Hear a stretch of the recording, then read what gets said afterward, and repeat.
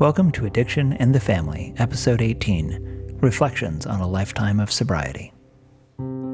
How has addiction affected your family? It robbed me of my father. Addiction's affected my family in absolutely every way. It has caused a lot of turmoil. It goes back to what I understand is at least 3 generations. It robbed my daughter of her mother. It robbed my mother of her daughter. Addiction has made our family quite challenging. Addiction affected my family tremendously. It's affected my relationship with my sister, where I'd go for months without talking to her. It's a very difficult thing for everybody involved. It doesn't just affect the one individual. It's a disease that affects the whole family. Addiction is spread not only genetically through some of my relatives and I assume ancestors. It's generational. I think of him every day. Welcome to Addiction and the Family, a podcast by and for family members of anyone with an addiction. My name is Casey Arriaga, and I'm a clinical social worker and addiction counselor at both Windmill Wellness Ranch and In Mind Out Emotional Wellness Centers in Texas. And I'm Kira Arriaga, addiction counselor, intern, and recovery coach at Windmill. Casey and I were in our addictions together for over 10 years and have now been in recovery together for almost twice that long. I've led hundreds of family workshops, but just as important is that Kira and I have lived the experience of being family to addiction as both children and adults. Join us as we offer experience, strength, and realistic hope about how you and your family can find recovery together.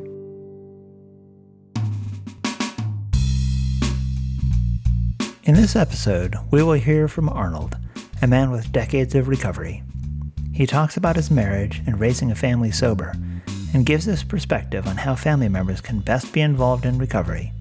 We'll hear his interview after a word from one of our sponsors. Addiction in the Family is brought to you in part by the generous support of Windmill Wellness Ranch, an innovative treatment center located in the beautiful hill country of Texas and serving clients and their families from throughout the United States. I'm Shannon Molish, CEO of Windmill Wellness Ranch. We offer the best in neurotechnology to heal the brain and the best therapy to heal the mind. Call us today at 210-762-6217. Welcome back. I am thrilled to bring you this interview with someone who has been instrumental as a guiding light and mentor in my recovery. I first met Arnold almost 19 years ago in Los Angeles, and we've talked almost every week since then. We've both moved to different parts of the country and rarely see each other in person anymore, but his influence on my life and well-being are still strong, and it's hard to overstate how important he has been in my life. I also had the pleasure of knowing his wife Lucy, with whom he shared marriage and recovery until she passed away about 2 years ago. Without further ado, let's hear that interview. Welcome to Addiction in the Family. Would you mind just briefly introducing yourself? I'm Arnold, and I'm a recovering alcoholic, and I have a couple other programs that I attend, which are sexual recovery and also Debtors Anonymous. You recently celebrated a recovery milestone. Can you tell us about that? Yes, I received my 50-year chip in AA. I came into AA in 1971, February. Bill W. had passed away in January on the 25th. So I got sober in April 8th of that same year, 71, and have been sober ever since. For me, it's not 50 years, it's another 24 hours. But for the newcomer, they should understand it is 50 years to give them hope that this program works and that we can stay sober throughout the rest of our life. That is powerful testimony and an amazing milestone. Let me take just a moment to say congratulations. Thank you. Now, what got you into recovery and what has kept you coming back? What got me into recovery was the fact that my wife was frightened of my drinking and was not going to put up with it anymore. And so she informed me she was going to see a lawyer At which point I pulled the car over to the side of the road and said, let's talk about that. And we ended up going to a minister that we knew, and we had counsel with him. And my situation was so complex that it took him 2 whole minutes to say to me that there's an AA meeting here on Monday nights in the church, and I'll put you in contact with somebody that is in AA and get you started. Once I joined AA, it took a while for me to actually stop drinking. I've seen this in many people. It takes a while sometimes to actually stop drinking. But during this period of time, we're recording and we're listening to things in the meeting. And finally, I had a very frightening accident. Ended up in the hospital overnight. Fortunately, I didn't get badly hurt. But when I called my wife in the morning, I just said, I had an accident, I'll be home. And I came home and I had completely given up trying to run my own life and started to get sober in AA. Before we move on, I'd like to ask you a question about that. You talked about joining AA and then taking a little while to stop drinking. This might be important for people who are new to recovery and also for family members to hear. You said this is a common thing. Can you talk about that? What would someone who's not familiar with these issues need to know about that? Because it might be easy for them to be puzzled. It happens quite often. Is it common? It might be, but I think we have different ways of coming into the program, and some get it instantly and some need a length of time in order to fully understand that they do need to stop drinking. So it's important for the family and the addict to recognize that there might be a period of time in which they don't stop drinking. And the key items that are very important is, number one, getting to a good number of meetings per week. Second of all, working the steps. So it's important to look for those things that they're doing rather than them completely stopping to begin with, because slowly they'll get it. And is there anything you would recommend for family members to do during that time when someone they love seems to be close to getting it, but not quite? Well, even before the alcoholic comes into the program, it's important for family members, especially those that are close to the alcoholic and have received the brunt of all the things that happen that the alcoholic does, that they attend Al-Anon meetings and start taking care of themselves. Because if we're not careful, we'll aid and abet the alcoholic when we think we're helping them. And it's important to understand what helps the alcoholic come to the decision they need help and they need to be serious about it. Thank you for that perspective. You mentioned being in more than one recovery program.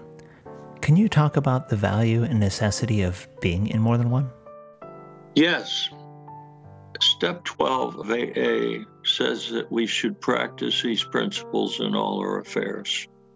When I was having difficulty with sexual compulsion, I tried to get help, and just about everybody did not understand what I was going through and were not of help. Now, things have changed, and there's probably more help in AA today than there has been. But I finally went to my AA sponsor and said that I was having problems with sexual obsession and I needed to get help because it was going to destroy my marriage, because my wife again was going to leave me.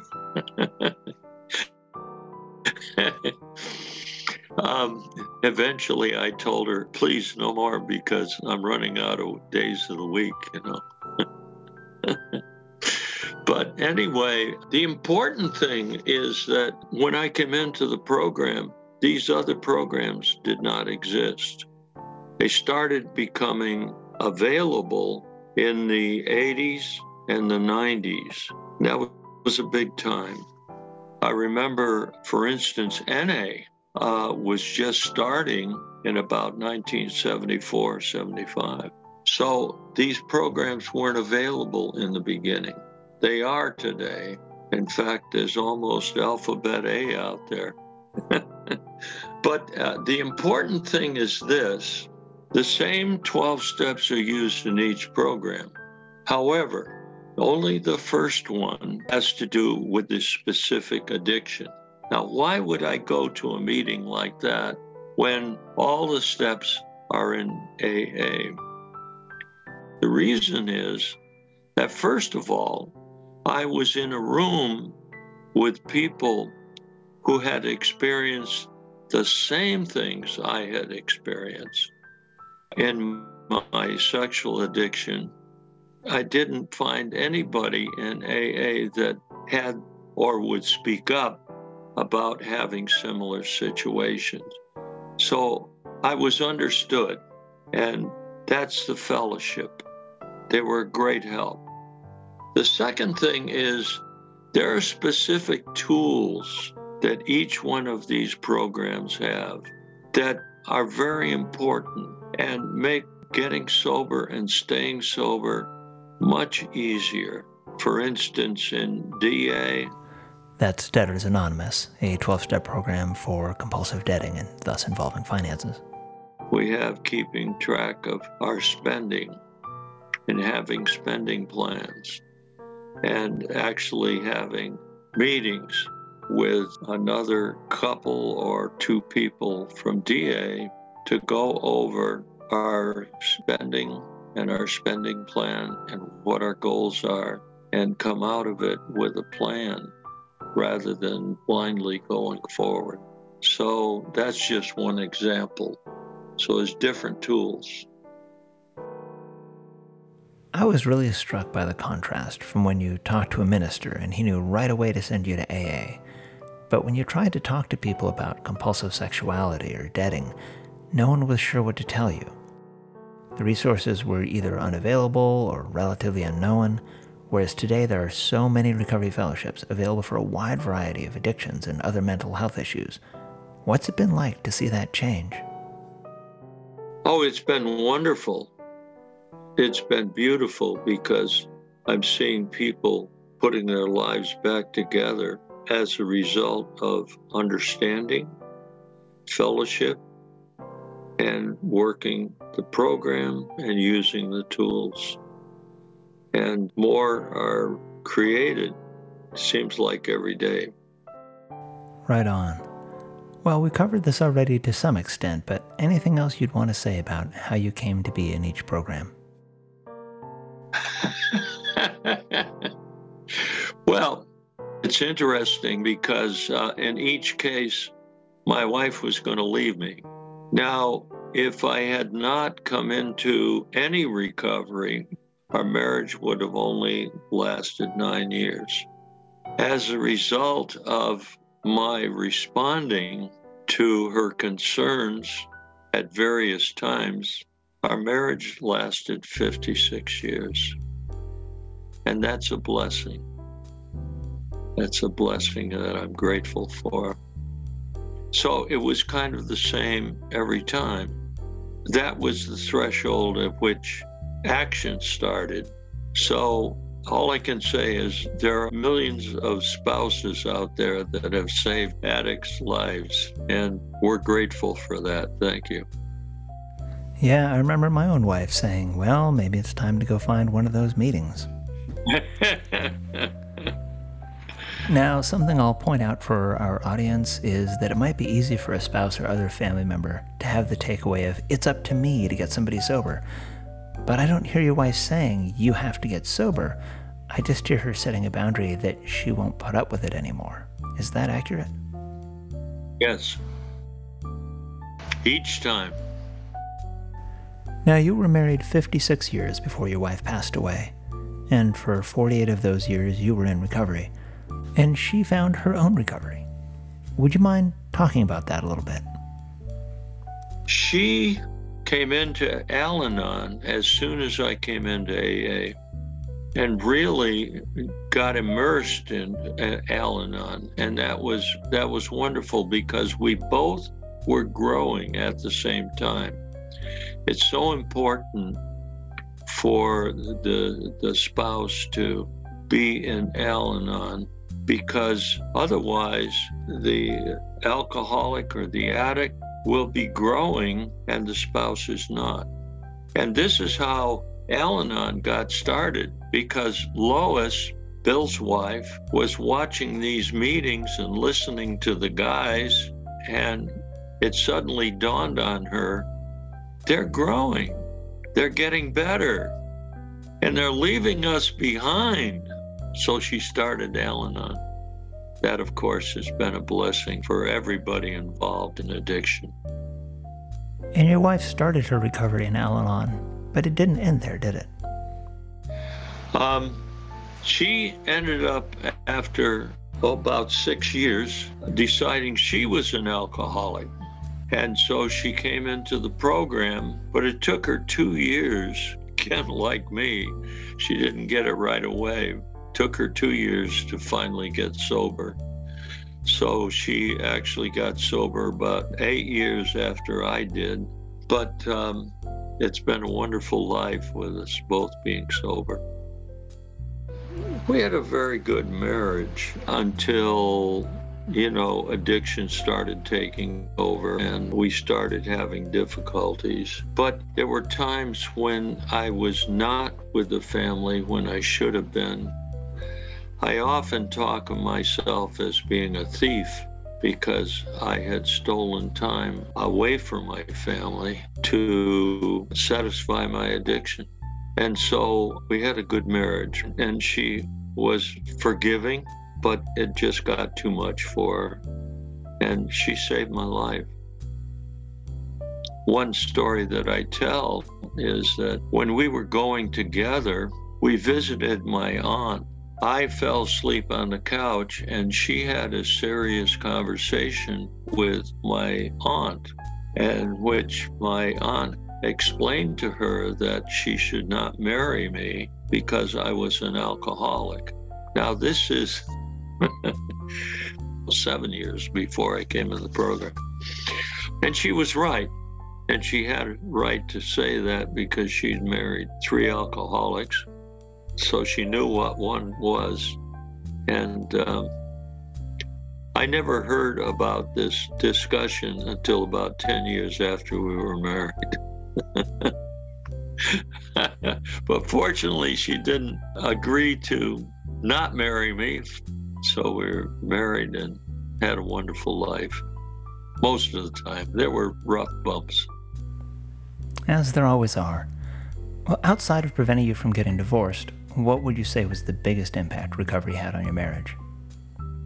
Oh, all sorts of things.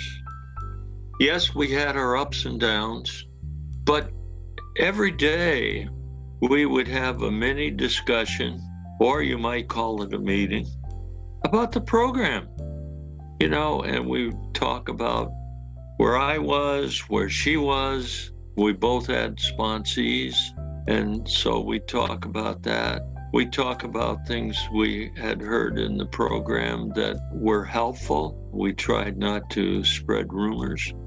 And for quite a few years, we teamed up to help people get into the program. If the man was the alcoholic, I would take him to an AA meeting, and she would take the spouse to an Al-Anon meeting. If the alcoholic was the woman, she would take the woman to AA, and I would take the man to Al-Anon, because I had gone to Al-Anon when she was drinking so heavily, and it helped me so very, very much. Which means that if both of you are in the program, you should each go to at least one Al-Anon meeting every week or every other week, but not less than that. because we need to have the balance. We're living with an alcoholic, you know? And we don't get that help necessarily in AA. That's what Al-Anon's about. It has nothing to do with the alcoholic. It has to do with our reaction to the alcoholic. So let's see. We set up rules, and what we set up rules were the following. Number one, we agreed not to take each other's inventory. That just solves a whole bunch of problems. And we reminded each other when it did take place. We also had a number of rules with regards to social life, because we would go to a party, and rule number one was always park the car where we were not blocked in, even if we had to be, a block down the street. Second of all, if either one of us was uncomfortable, we gave a signal to the other, and there was no argument. We immediately left. Third of all, we never let anybody else get our drink, because we didn't know what was in it. Or if she brought me a drink, I knew it was safe. So these are some of the rules that we set up that were very, very helpful. That's great you were able to agree on those guidelines to protect yourselves and each other in recovery. Any other ideas that helped you out? Well, yeah. One was she had her program, I had mine, so we kept those separate. I didn't get into her program, and she didn't get into my program. Also, she had her meetings, and I had mine, where we did not go together, where she could speak freely of anything she wanted to talk about. And then we would have at least one meeting a week where we'd go as a couple. And that was neat. Yeah, Kira and I go to meetings together pretty regularly, and one basic rule is that we can never comment on what the other shared at a meeting. Oh, well, that's given at any meeting. We're not to comment on anybody's talk. We can refer to maybe something that was said in a general way, but not specifically. Right, and I want to highlight that this applies not only during the meeting, but also afterwards. No questions like, what exactly did you mean when you said that thing at that meeting? No, that's cross-talking. Yeah. Otherwise, it takes away the safety of sharing at the meeting. If you can't allow your loved one to share openly without fear of comments or unsolicited feedback from you afterwards, then you have no business going to meetings together. Tell you what, let's take a quick break to hear from one of our sponsors, then we'll finish the interview. Addiction in the Family is made possible in part by you, our listeners, through the power of Patreon. If you want to help support this podcast, simply drop by our support page at patreon.com/addictionandthefamily, or alternatively, go to patreon.com, that's Patreon, and search for Addiction and the Family. Any level of support helps us carry the message, and official patrons get sneak peek excerpts from my book in progress, Realistic Hope, the Family Survival Guide for Facing Alcoholism and Other Addictions. Visit our page on Patreon for details. Welcome back. Let's finish that interview with Arnold. Are you the only person in your family tree that has had problems with addiction? No, that's not the case. My grandmother was a periodic, so I know what a periodic is.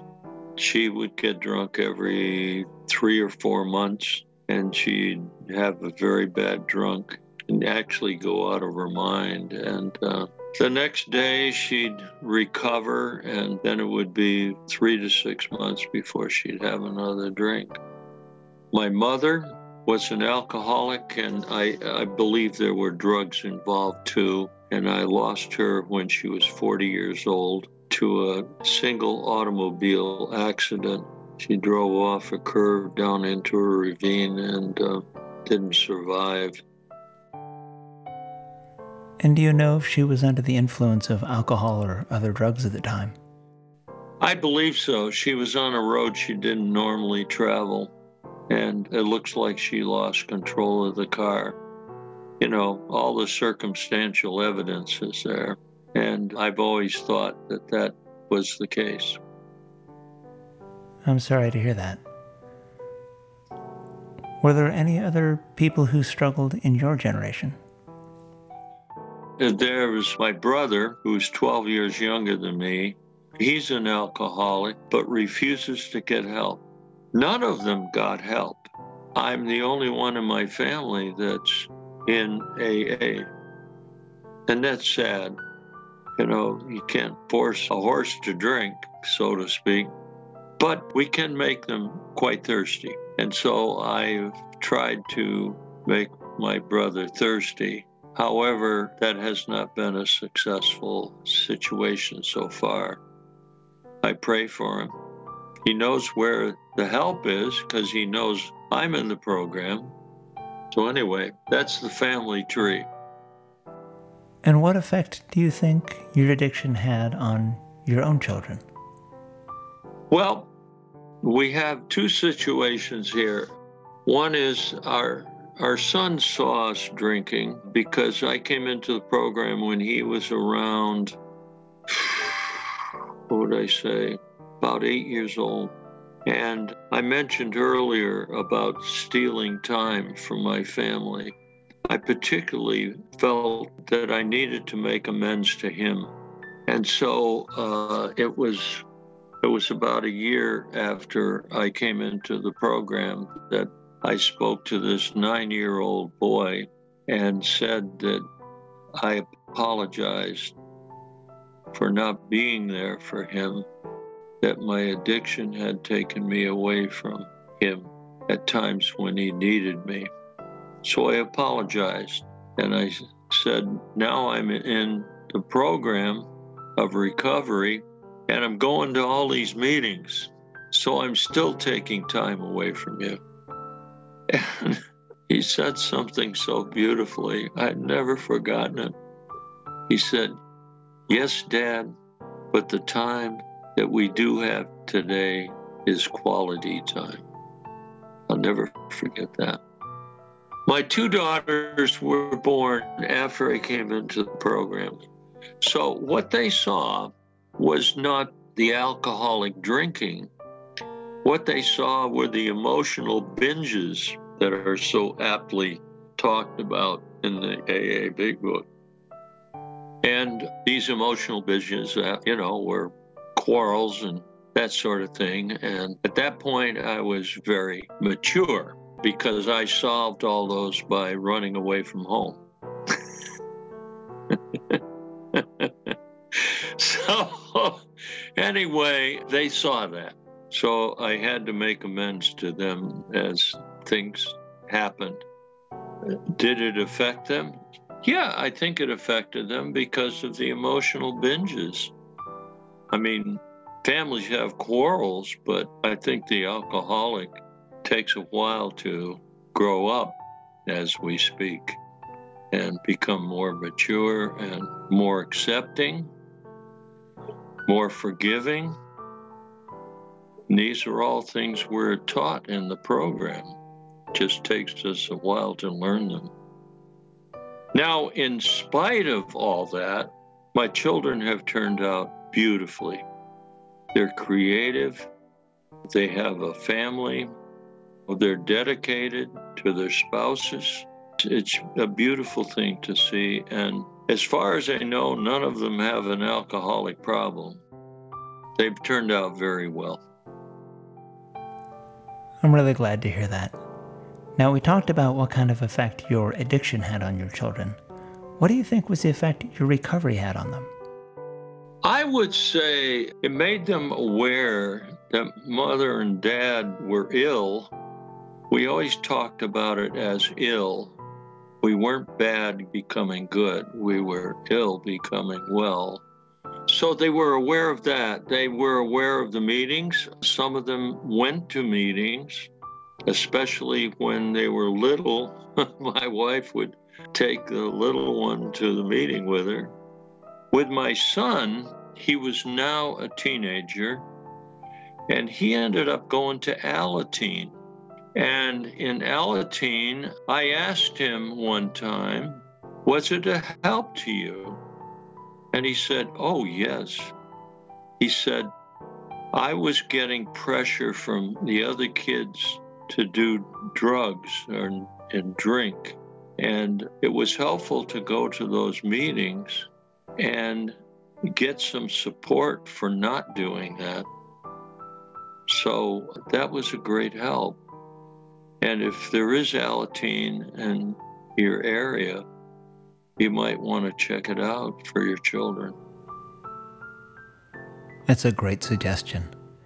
And if anyone is looking for information about Al-Anon or Alateen, that can be found at alanon.org. That's ALANON.org. Now, Arnold, if you could go back and talk to yourself when you first went into recovery, what would you want to say? Oh, that I should have come into AA when my aunt told my wife that I was an alcoholic. But I was not ready. And we come into these programs when we're ready. Sometimes it takes everybody in the family sitting down with the alcoholic and melting away all the alibis to not going and getting help. Also, I would have suggested that he work harder in the early days. I see things today that I didn't see then. I'm still learning, but I ended up taking 50 years to get where I am today, and one doesn't have to take 50 years to get to a good, solid sobriety. These other addictions dragged on, and I was in denial. There's a saying, we're only as sick as our secrets, and I had secrets. I don't have secrets today. And if I had focused more on practicing these principles in all my affairs, that would have helped. But there's so many other things that the other programs are giving us that it may still have been difficult. But I know of people that have overcome their defects by doing step 12.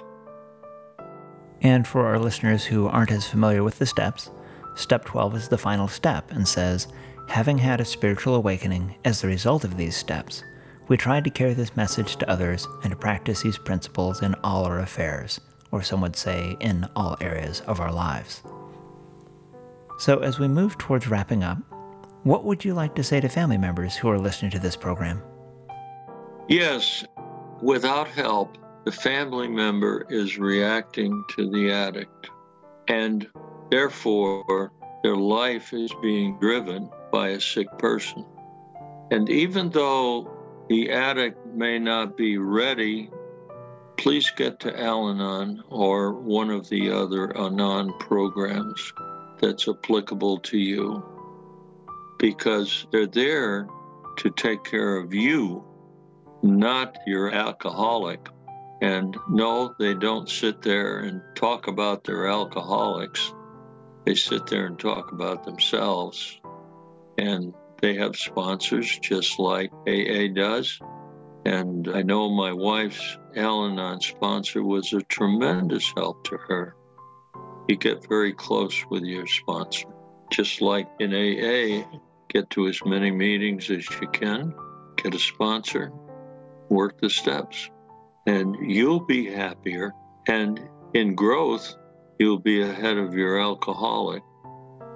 Now, what happens is the alcoholic starts realizing how sick he is or she is, and starts to realize maybe they need help. So sometimes this opens the door. I have a wonderful story about this lady, Ruby, which exemplifies Al-Anon. I asked her if she had gone to Al-Anon before her husband came into AA, and she said no. I said, well, how did you cope with his drinking? And she said, Oh, that was easy. If he fell asleep on the living room floor, I stepped over him. And that's what we have to do. We have rights. We get strength from each other in Al-Anon. We have responsibilities, and we know what those are. And we get strength to carry out those responsibilities. Because until the alcoholic stops drinking, we're running a house. And then, of course, after the alcoholic wakes up and is in the program, all we have is a wide-awake alcoholic. Now it is time to adjust to that. So there's a big adjustment in the family after the alcoholic starts going to meetings, starts, waking up. So Al-Anon is something for before and after.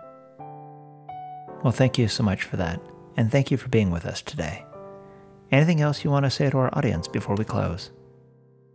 Yes, well, I thank you for the opportunity to let me share my experience, strength, and hope.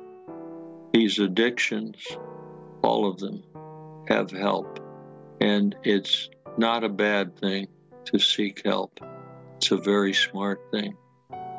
I wish you success and a long life and sobriety. Thank you. Thanks for being with us through another episode of Addiction and the Family. As they say in many recovery meetings, take what you liked and leave the rest.